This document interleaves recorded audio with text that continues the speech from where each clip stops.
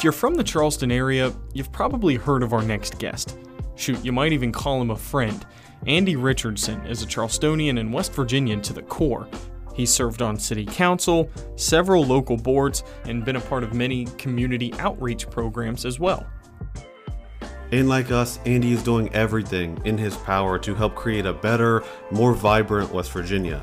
So in this episode, we reflect on the past, but we also dream about the future of the Mountain State. And he's one of the great networkers in the state of West Virginia. He's got friends in every corner, panhandle, coalfield, you name it, and many of them I'm sure you've heard of. Today we talk about some guys like Bob Huggins, Jerry West, Hot Rod Hundley, and former Governor Gaston Caperton, and he shares some of his fond memories of those guys.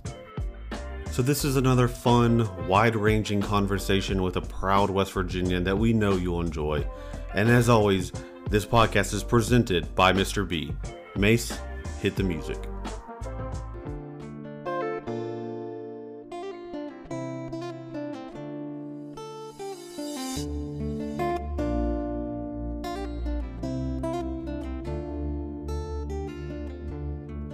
The sun does not always shine in West Virginia, but the people always do.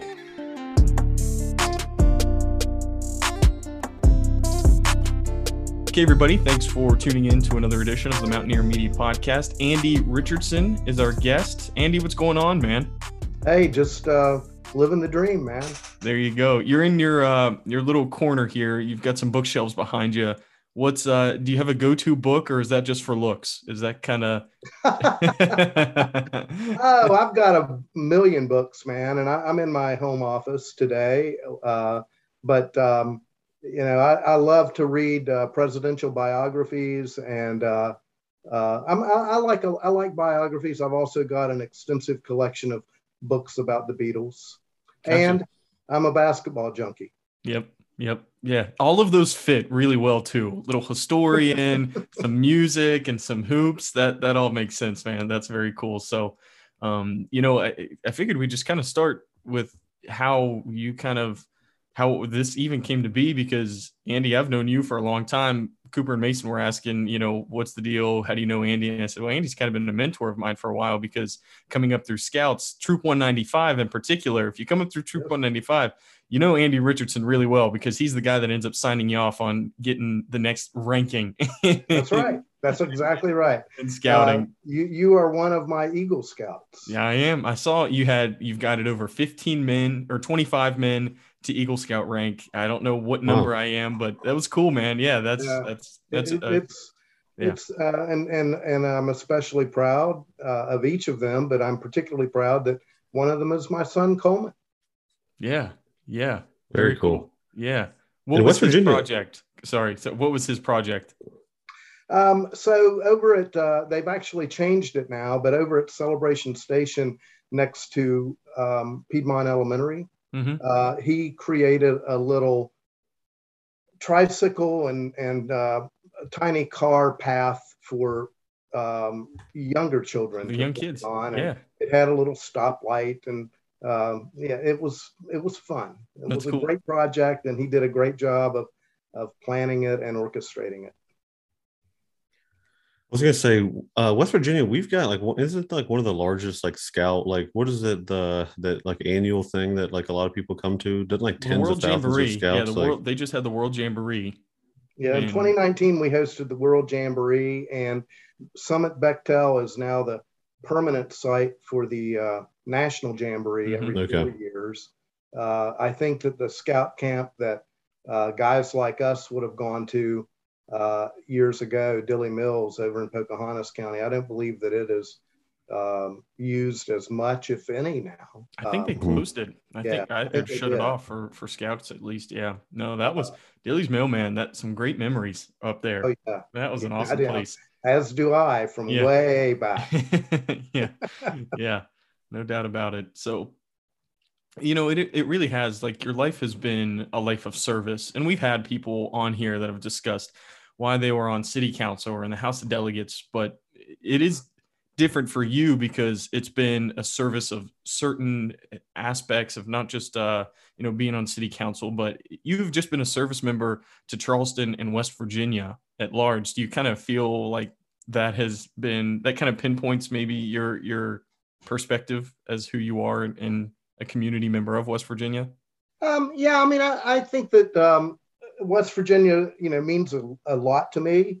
And I grew up in Charleston and chose to return home after completing my undergraduate and law degree at West Virginia University. And interestingly enough, probably the class I did poorest in throughout my entire academic career was criminal law. And yet, my first job out of law school, I was an assistant prosecuting attorney in the Kanawha County Prosecutor's Office. And then beyond that, I mean, I've served on 2 city councils in both South Charleston and Charleston. I had to resign from the South Charleston City Council in order to join Governor Caperton's administration. So in 1985, I joined his company, McDonough Caperton Insurance Group, one of the great success stories of our state throughout its history in terms of business success. And because of my involvement in politics, I ran his campaign in Kanawha County. And he asked me to join his cabinet. Initially, I was over unemployment compensation, job service, training, and then we added workers' compensation, which was the bane of my existence at the time. The state had so much unfunded liability with that state. At that time, it was a monopoly state fund, and it had so much unfunded liability that we didn't even know how much it was. And I commissioned an audit, and the auditors, I think it was one of the big accounting firms. They came back and told me we were unauditable and gave me a 78-page draft management letter on what we needed to do to turn it around. That's not what you want to see. Yeah. It was interesting, to say the least. But then we ultimately made changes to the law that were very controversial. There were protesters carrying signs that said "Fix Comp, Fire Andy."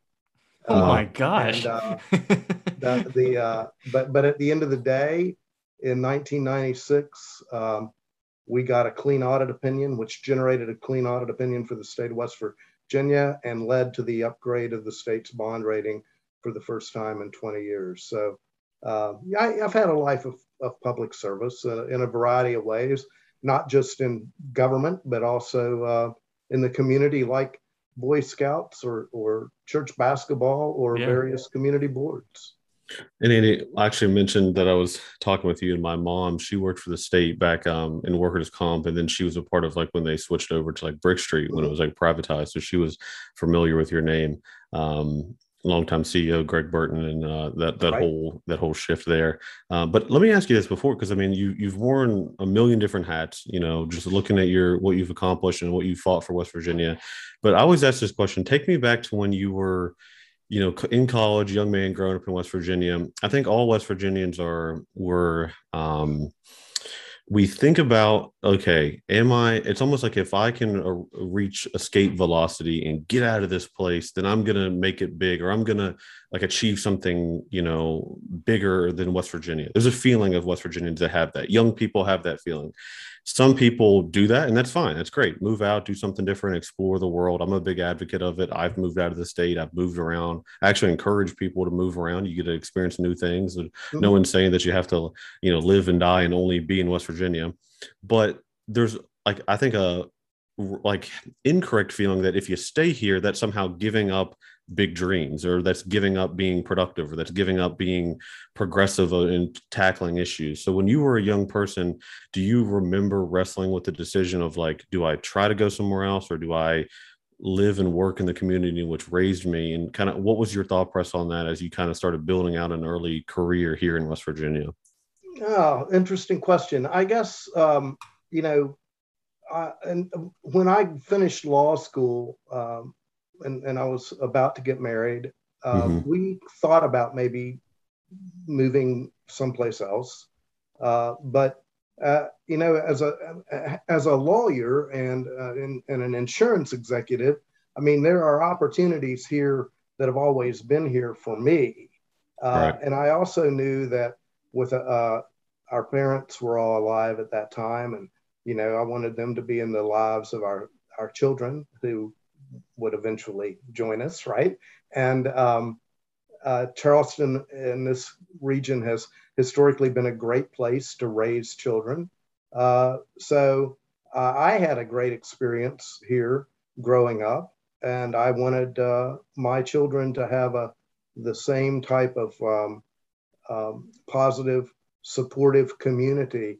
Who was it? Maybe Hillary Clinton said it takes a village to raise a child.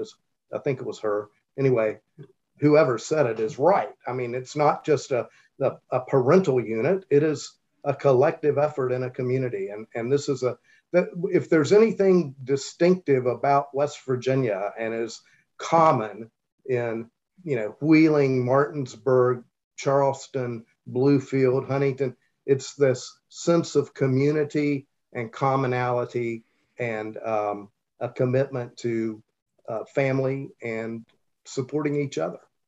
And I do think the time that you grew up into, Charleston was a very different place. I mean, it was not a booming place, but it was much bigger than it is now. And I do feel like that there was a sense of community. Do you still feel like that sense of community is as common as it was before, or maybe just a little different? It's different. Everything's different today. I mean, look at the national political dialogue and how different it is. But Charleston, West Virginia, in the 1960 census had 85,000 residents, and Kanawha County had 260 some thousand residents. That's crazy.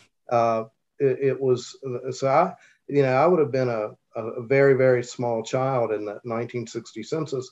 By the time I finished high school, I don't know, probably 75,000. Changes had happened. I mean, I think that I think there were two things that were major factors in the direction of the Kanawha Valley and the challenges that we face today. I think, first of all, I don't know what year it was, but in the mid 1960s, there was a referendum for a bond issue that would have built a new airport. They called it Midway Airport, and it was going to be between Charleston and Huntington. And Cabell County voted yes, Kanawha County voted no, Putnam County voted yes.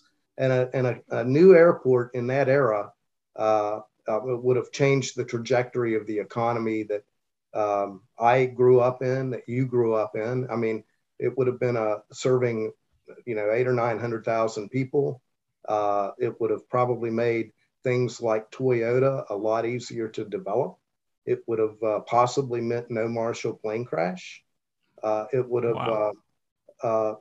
I mean, I just think that, but Kanawha was doing well and had its own airport, and didn't see the need. I mean, I don't know this, but my parents probably voted against it, right? And then I think the second thing was when Dow bought Carbide. Carbide's entire research center was based in at the Tech Center up in South Charleston. Guys, when I was a kid, coal mining was something they did someplace else. We were the chemical capital of the world. Yeah. Okay. And that's what we called ourselves. Now, there were repercussions from that, but it was also a very healthy economy. And when we lost the Tech Center jobs, not only did we lose good, high-paying jobs, but we lost a regular circulation of people, of highly skilled, highly educated, PhDs into the Kanawha Valley who helped run everything, not just, as scientists at Union Carbide, but they ran everything from the local school board to the PTA to the West Virginia Symphony. Right. And I think those two items are threshold items on the direction that this region took. And I mean, it's still a great area, but it obviously doesn't have the same economic engine that it did then. You can check, but I think we were like bigger than Charlotte and bigger than Orlando. Of course, Orlando got the mouse, and that made it grow. Changed its trajectory. But, yeah. you know, there was an old, way back, we had a team in the Continental Football League, the Charleston Rockets. Yeah. And Orlando was our rival. And Wheeling had the Ironmen. And so anyway, that to me, yes, it's different, but I still think there's a sense of community. Yeah. You know, but there's divisions in society today that go well beyond issues simply of community.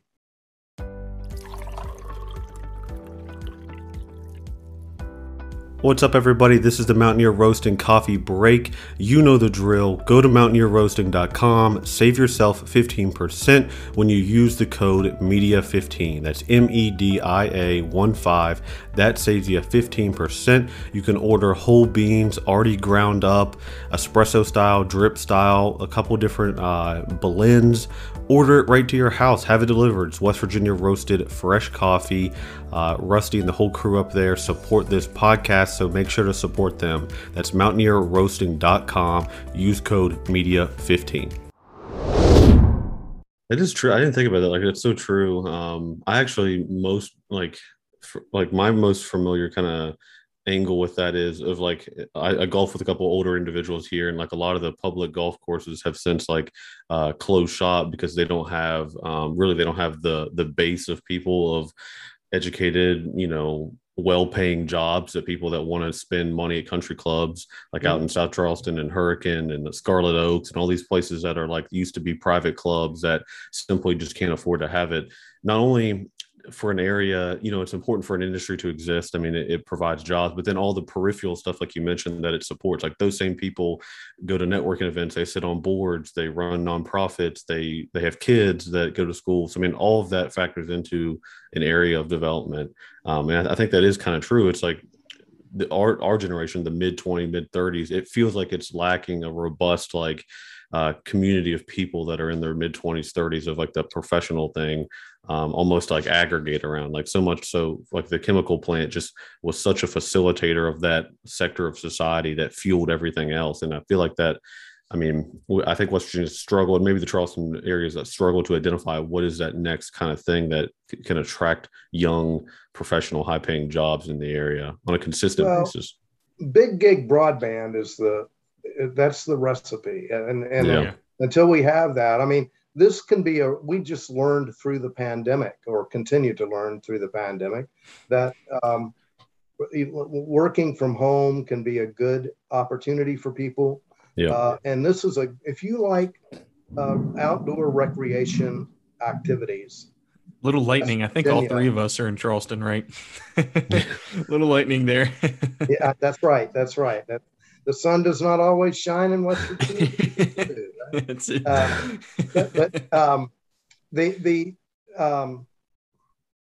This can be a great place, right? And it is a great place. But beyond the items that I just mentioned, you know, banking consolidation changed the dynamics here. Accounting firm consolidation, insurance agency consolidation. You know, things that we used to have our own enterprises. Yeah, I mentioned McDonough Caperton. McDonough Caperton grew to be the 10th largest insurance agency in the United States. And before it was sold. And honestly, I think at one point, with the administrative work that it did and so forth, it employed probably 1,200 people in the Kanawha Valley. And today, the legacy of that is the West Virginia branch of a larger international insurance agency. The banking system, you know, we've got a Chase, we've got BBT Truist, or, you know, the closest thing that we have to one of the old traditional banks based in Charleston's United, but United's technically based in Parkersburg and really based, most of their business these days is in Northern Virginia. But the Charleston center of that was KB&T, Canal Banking and Trust. Yeah. So my point is that, you know, I don't think that we've been very malleable and flexible on responding to changing economic dynamics. And, you know, I mentioned a moment ago that as a child, mining was something they did someplace else, and that we were the chemical capital of the world. Well, we still have a significant chemical industry, but more and more, the region has become a one-horse town, and that's coal mining, and it's not healthy for the economy. And then, because if that declines, and then if everything's based off that, you know, everything else is going to suffer. Like if you have, you know, it's kind of like our I've called it like our greatest like blessing, and then like biggest kind of like poison pill, because if we can't live and die by coal, because all the peripheral stuff that goes along with it. Sure, it could support industry, but if that goes away, then now what? Well, and so you guys go to college and you have an opportunity to live anywhere and do anything, and it's not going to be retail, and it's not going to be mining. So what is there that West Virginia offers? And that's why for an entrepreneur like you, Cooper, you know, you can live basically anywhere if you've got the right broadband in place to execute your business. And obviously CJ is a local broadcaster, and a little more hunkered down, yeah, a little bit, sure. But point being, the infrastructure, and if you enjoy the outdoors, whitewater rafting, mountain climbing, you know, the various activities that we have in this region, young people more and more like that, but they like to be able to work from home. And so again, it's got to be that we've got to get that big gig, 10 gig or higher broadband. Yeah. How do we, because we've asked everybody from John Chambers to Senator Manchin, from Brad Smith with Intuit, like, what is it? Because broadband, I agree. I mean, it is like it allows us to operate in this new modern world. Like without that, people are disconnected. That affects healthcare. That affects job. You know, that affects every single thing. So much of our lives is based around technology. But looking at your, you know, CV, you've accomplished so much. You've been a man of action. You know, I'm reading just more. I've learned about you. You know, it seems like you're focused on results and getting things done. But it feels like to me, the conversation around broadband is always like, it's the classic, like, they ought to, right? They ought to do that. Who is they, right? Is that government? Is that private sector? Is that like, how, in your opinion, when you've accomplished multi-million-dollar projects, multi-million-dollar, you know, industry, mixing business with state government politics, where does stuff like this start? Is our best hope like the $1.2 trillion infrastructure bill that just got passed through the Senate? Is our best hope to try to be like, have our senators include us? Hey, don't forget about us, like sneak in $1 billion worth of that in a national size bill? Or how can your average West Virginian almost like participate and push our leaders to do something around broadband, in your opinion, based on your decades of experience doing like complex projects like that? Well, I think that, you know, there are multiple problems associated with broadband. There's something approaching 20% of the state of West Virginia that doesn't have access to reliable internet broadband. That's wild. A fifth of our state. Yeah. And if you look at the efforts in the past to address problems, whether it be rural electrification, right, or clean water, and I'm not speaking just of West Virginia. I'll give you an example. Out in the hill country, where Lyndon Johnson was from, Fredericksburg and Johnson City and Austin and San Antonio, all that region right there. He put in a series of dams that are great recreational spaces now, but the original purpose was to bring electricity to the hill country. And so you need that type of a commitment in West Virginia generally in order to get us where we need to be to participate in this aspect of society that is a part of everyday life today. And oh, by the way, it's not going away. It's just going to get more sophisticated. Right. It's going to get a faster upload, download. And so the question then becomes, is it a private sector solution or is it a public sector solution? There's not a single answer that's the only right way to do it. I do think that the federal money can potentially help seed whatever we do. You know, Chattanooga calls themselves Gigabit City. I a few years ago in advocating Big Gig, I actually did a rap at a conference of a poem that I wrote. Yeah, it was interesting. If I find it, I can send it to you, CJ. But so where is that on YouTube? And by the way, I need to keep my day job, right?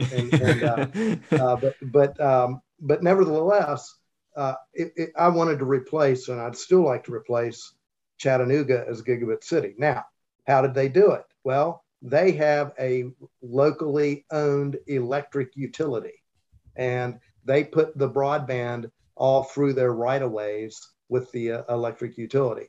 If we did anything like that here, you'd almost have to do it through, for example, the Charleston Sanitary Board right-of-ways or something. Yeah. With a public investment, but even with a private investment, you know, it's the roads and water and sewer and electricity that are the most common vehicles to reach each individual household. So some way, somehow, I don't see us creating new right-of-ways to get that line out to where it needs to be. It's either going to be in partnership with an existing public right-of-way or an existing private right-of-way. Yeah, that makes sense. I'm looking up this article. As soon as you'd said that, I just typed it in. I Googled it, and it's let's see, PC Mag, Gig City, how Chattanooga became a tech hub, and the subline is the Tennessee city's burgeoning tech sector is built on a vibrant startup ecosystem and cheap, fast internet from its citywide gigabit fiber network. That sounds like a fake headline right there. You know, like cheap, fast internet. That's like a sign you see on in Kanawha City, like cheap, fast internet here. You know, but that's what we need. It is, but exactly. The answer. That's the answer. I mean, imagine what that would unlock. I mean, imagine like if it's just. It would affect every single industry. I mean, it almost feels like we should declare it like a statewide, national. Oh my gosh, an emergency. It's not a terrible idea. I know. No, why not? I mean, who would vote against? Okay, if the governor came on like our TVs and was like, we're actually going to invest $6 billion and we're going to treat this like a national emergency and we're going to electrify West Virginia. I don't think you'd have a single person be like, you know what? I don't know. I don't think we need, you know what I'm saying? Like, I think there'd be public support around. I guess it's finding the dollars. Mid-pandemic, maybe not a great time to do that. If he did that tomorrow. Well, maybe not, because think about the healthcare aspect. Like if we need to be able to get accurate information, I need to be seen by a doctor. If I could be on an iPad in rural McDowell County getting seen by a sophisticated physician that lives in Charleston, how important would that be, right? To like rural medicine, and telemedicine. And by the way, there are a variety of workarounds, new developments that have occurred coming out of this not coming out of, but during this pandemic. One of which is the growth of telemedicine. Right. And, oh my gosh. And I think that based on the trends that I've read about, that's not going anywhere. It is going to continue. Yeah. It's going to continue to be a bigger part. Some of the state laws and maybe federal laws are going to have to be adjusted to allow more use of telemedicine. But again, we can't do telemedicine effectively in rural West Virginia. Can't get them on the line if we don't have internet, right? Yeah. So what does that mean for the people of Grant County or Tyler County or Wirt County? I mean, unfortunately, it means they're left out. Let alone sections of Kanawha County or Cabell County or Monongalia County that don't have adequate internet. Yeah. Summertime is rolling on, and guys, we're still in peak grilling season, whether it's chicken or beef or hamburgers or steaks. And what better way to spicing up your meal than use a West Virginia original recipe seasoning, and that's Raised Rub.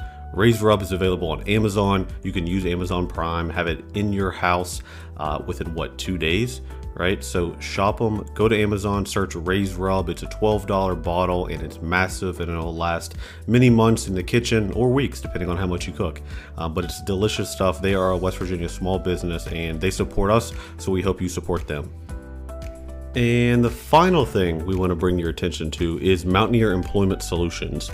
And what's that? Well, they are a new wave, new era, disruptive, technology-driven employment and talent agency in the Mountain State. And if you go to beamountaineer.com, you can check out all the job openings that they have listed. They work for many different clients, so it's going to be a wide spectrum of jobs. But go to beamountaineer.com and you might get a conversation started about how you can find maybe your forever job in the Mountain State, and you'll be a forever mountaineer. But also, hey, look, if you're listening and you're a business owner and you need help with staffing, they help you do that. The paperwork, the nitty-gritty stuff that's sometimes complex and, a little bit hard to do, they help you do it. So if you're a business owner, jump over to beamountaineer.com as well and get a conversation started and see how they can help you hire dozens of employees for your West Virginia small business. That's beamountaineer.com. Now let's get right back to the episode.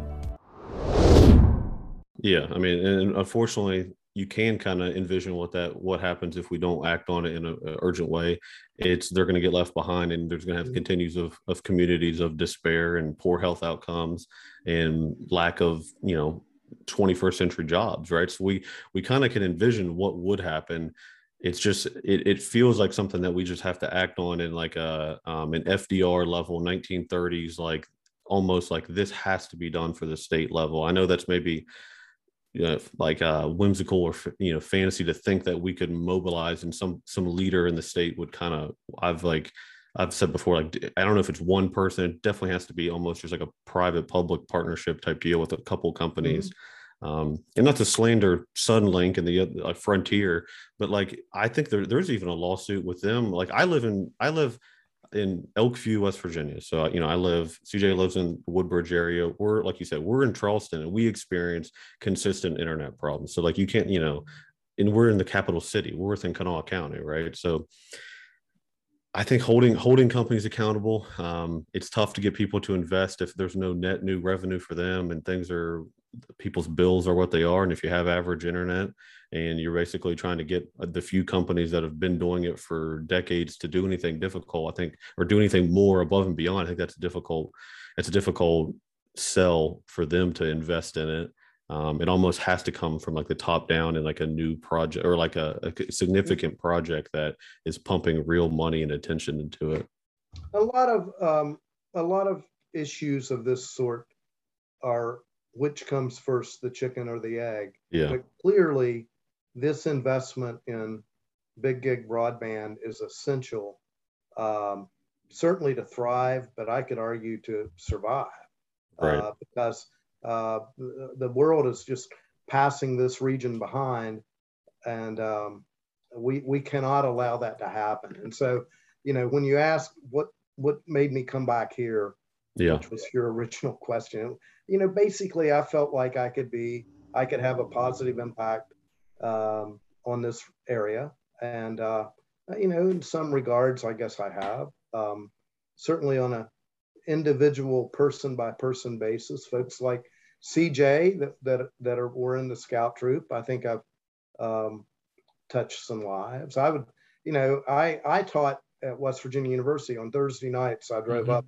Never had a chance to take the class, but you were always there. I know. Should have. I mean, I'll tell you what happened. So Joyce McConnell, while she was dean of the College of Law, who is now at Colorado State, president and I of Colorado saw her a State. few weeks ago.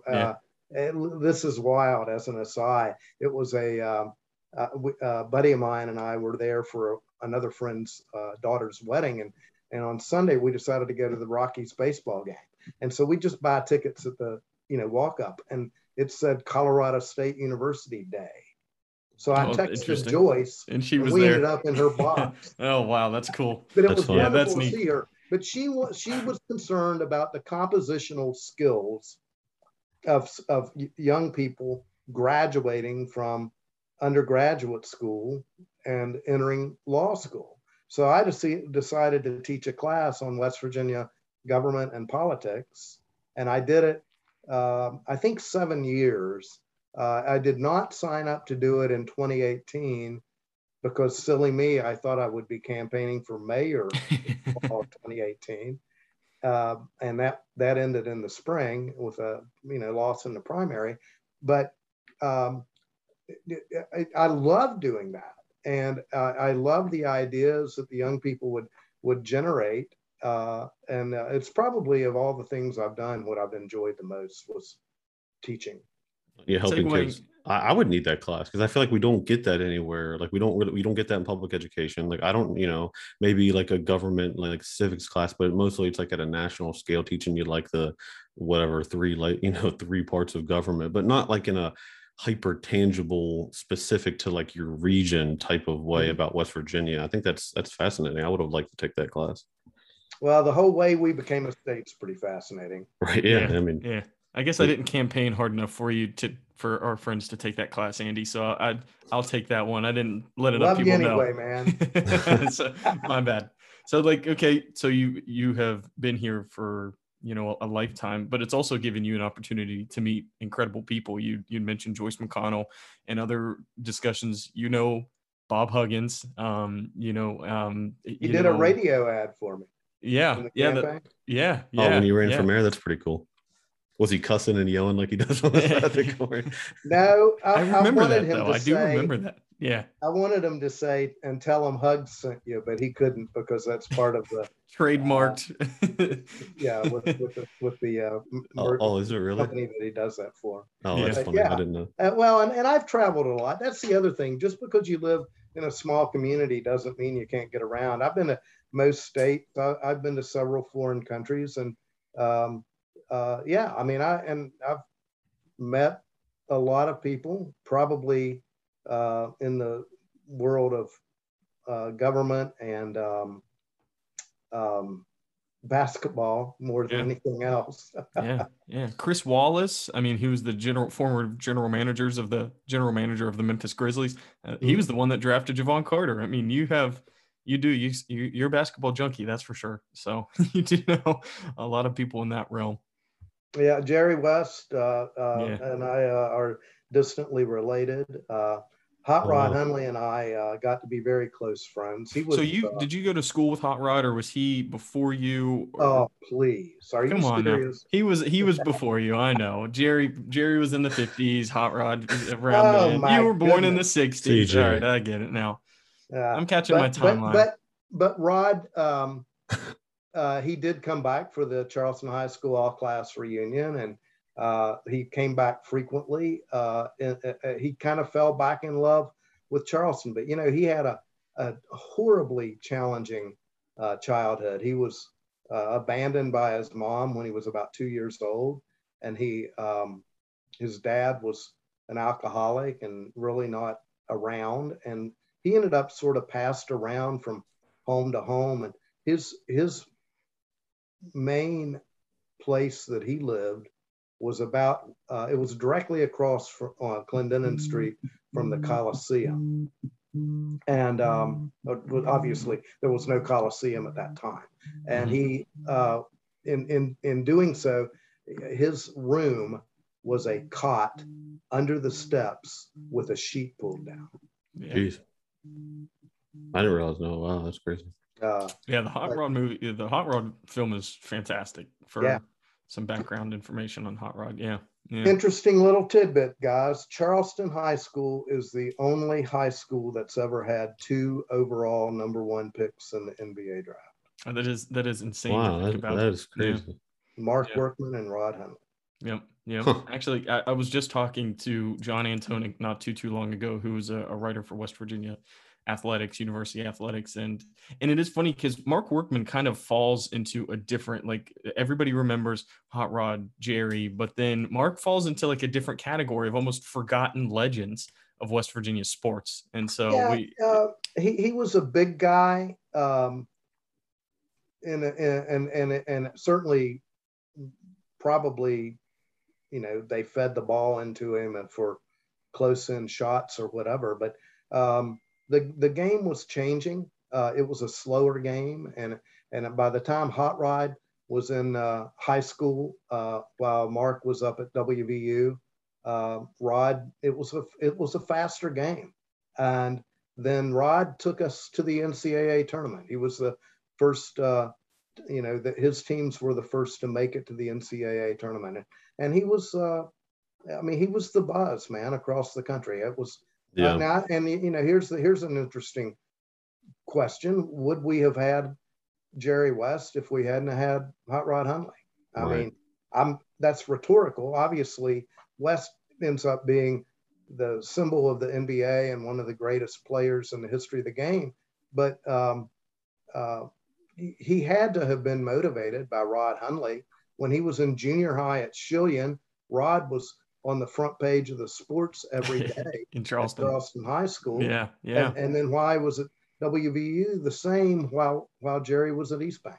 Wow, that gives you like goosebumps to think about. And it's so baked into like the state's culture, because I don't know, I'm sure there is, like, not every state has like a professional team. Like, or I don't know how many states, like, we don't have a professional football team, we don't have a professional basketball team, we don't have hockey, we don't have baseball, but we do have college athletics. So then when we have these like figures, they become legends within West Virginia culture, like Jerry West, the Bob Huggins. I mean, people that have come through Marshall, Randy Moss through Marshall, these people become so supported by us because it's like our piece of like our example of the national stage, and we wear that with pride. Like, that's a West Virginia guy, like when they're being talked about in a national way. It's a part of the culture here, and it might be because we don't have professional sports, but I think it's more broad than sports, really, because when people look at a John Chambers, or people look at a Katherine Johnson, Leon Sullivan. I mean, we tend to take great pride in what developed here, and yet they inevitably make their name in a different venue. Yeah, it is cool. I want like a history book of all of the streets in Charleston and why they're named certain things, like McCorkle and Leon Sullivan. I want the background of all of those guys too. I don't know if that exists or not, but that would be pretty cool. Yeah, you can make that. I could give you a lecture on it. My friend, he passed this year, but my friend Chuck James and I began years ago referring to people who descend from the folks that the streets are named after. Okay. We have always called them street people. Street people. Well, there you go, CJ. You've got someone who can co-author that book with you. Yeah, exactly. But so Andy, you've been, when you travel abroad too, and I've told this story a few times when I was abroad. People singing country roads to you. You said you've mentioned that you've traveled through Switzerland, Germany, Amsterdam. When you're out in the world, even abroad in Europe or out in other parts of the state, people, and if you have a West Virginia shirt on, we all know this feeling is someone will come up to you and talk about West Virginia. If you're in a hat or a shirt and you're in an airport, there will be another West Virginian. What is it? Do you get any good stories or fun people that you interact with that you've met maybe from West Virginia? And then all of a sudden you realize that, oh, wait a second, you're from an hour from where I live. And it's like, to me, it always seems like happening. It's almost like if you meet someone, there's like a damn good chance that you or somehow know somebody that they know or been somewhere that they've been. I think one that's a cool part of our culture, that we're big enough but small enough to kind of like feel like we know everybody within the state. But what are some of the things that kind of come to mind as you've traveled around and almost been a representative of the state to many degrees for West Virginia? Well, as Tony Caridi likes to say, there's always a West Virginia connection. And it's been a stunning life experience. It's really a little more common now. I mean, I guess at some point it became, well, yep, there you go. There's another West Virginia connection. Yeah, it's comical sometimes. Yeah, it is. Probably the most unusual. There was a great high school basketball player here in Poca named Tim Lyle.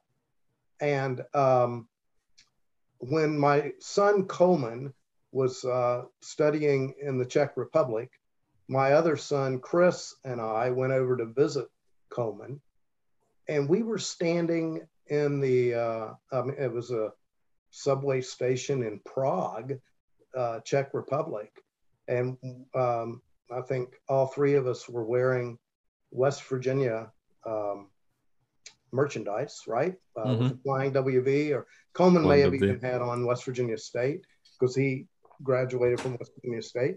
And this guy says, he sees us and he says, "Hey, are you guys from?" And Chris recognized him. Chris is a basketball guy, right? Oh, yeah. Right. And he says, "Hey, you're Tim Lyle." And we struck up a conversation in the subway in Prague, Czech Republic.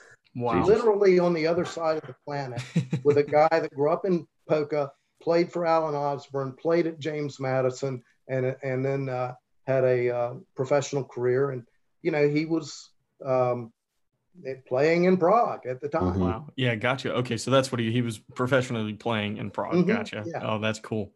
That is cool. We really haven't even talked about Chris either. He's a sports writer turned basketball coach, and now he's the head basketball coach at Wheeling University. I mean, and he's with Deshaun Butler, who's his assistant. I mean, yeah, another fascinating story just to see Chris's evolution as young man, basketball junkie to freaking coach. It's incredible. You can thank the Chris Wallace for getting that going, and yeah, Frank Oliverio referred him to Mark Downey, and Chris spent a year as a volunteer coach at Arkansas Tech, sleeping on an air mattress and for $500 a week, I'm sure, or for like a month maybe. Yeah. Yeah. And I mean, what he went through in order to pursue his dream is very, very impressive. And he's a good coach, both in terms of strategy and on court, but also in terms of understanding the importance of developing young people into productive parts of society.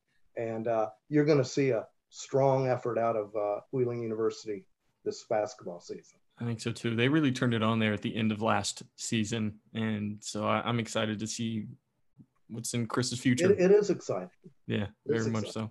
So Andy, what's on your radar? You, like, as we've highlighted, and we honestly, it would take, we'd have to have a special series to cover all the special things and important, impactful things that you've done for the state of West Virginia. You mentioned you ran for mayor. Wasn't your time this past cycle? What's on your radar? What are some of your goals as you, head into, like you said, we're still kind of in this pandemic, God, if we can hopefully get out of it. What are some of the things you're optimistic about? What are some of the things that you're kind of working on now? Well, I'm done running for public office. Okay. I do know that. But I continue to serve our community in a variety of ways. I am really excited with what's going on at the Charleston Coliseum and Convention Center. Which I'm you were a board member of the board. Yeah. Right. And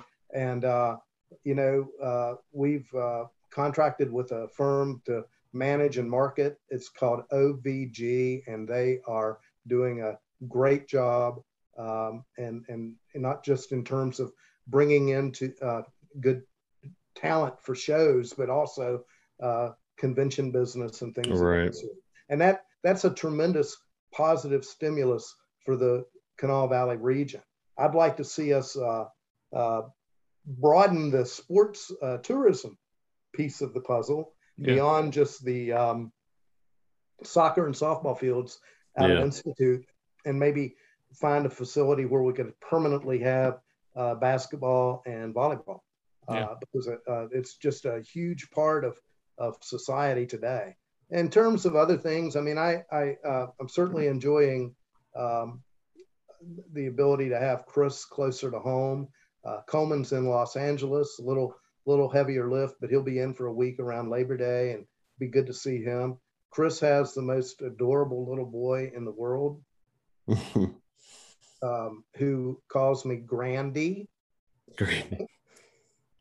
That's pretty clever, actually. I like that. I think good. Chris and Katie came up with it, but it's completely. Oh wow! No, gosh, yeah. I don't know why it took me a minute. Grandy, that's clever, man. I like that. Damn, that's great. And so, and then I'll continue to work in my day-to-day job, and I'm looking to do some writing and things like that. I mean, I'll fill in where I can and help out how I can.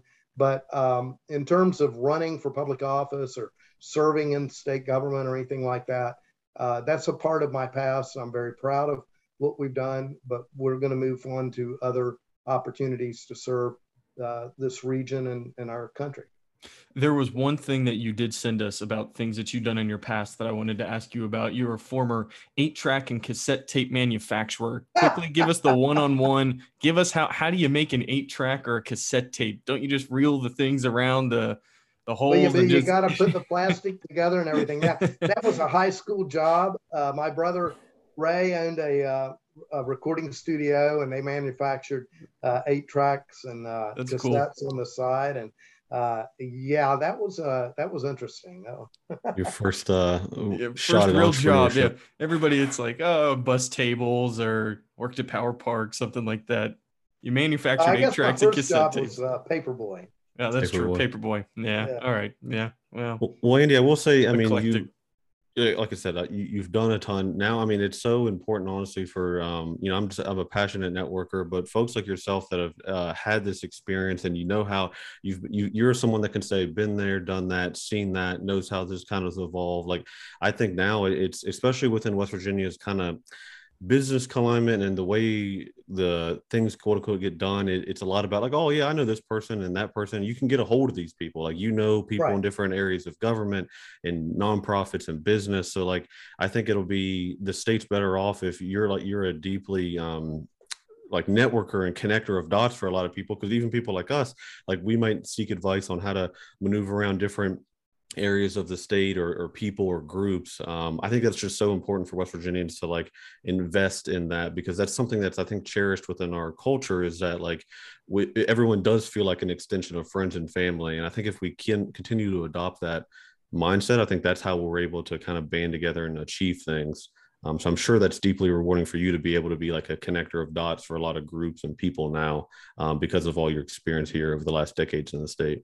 Thank you. We've got to open our eyes and open our minds and take new approaches to things. I believe broadband is vital for that, but I also believe that I like the initiative that Brad Smith is doing, and that Charleston and the Area Alliance is doing, where we're trying to provide incentives for people to relocate here. One of the downsides of having the chemical presence here and mining and other kinds of things is when you graduated from high school, the expectation was that you would just get a job, at the plant.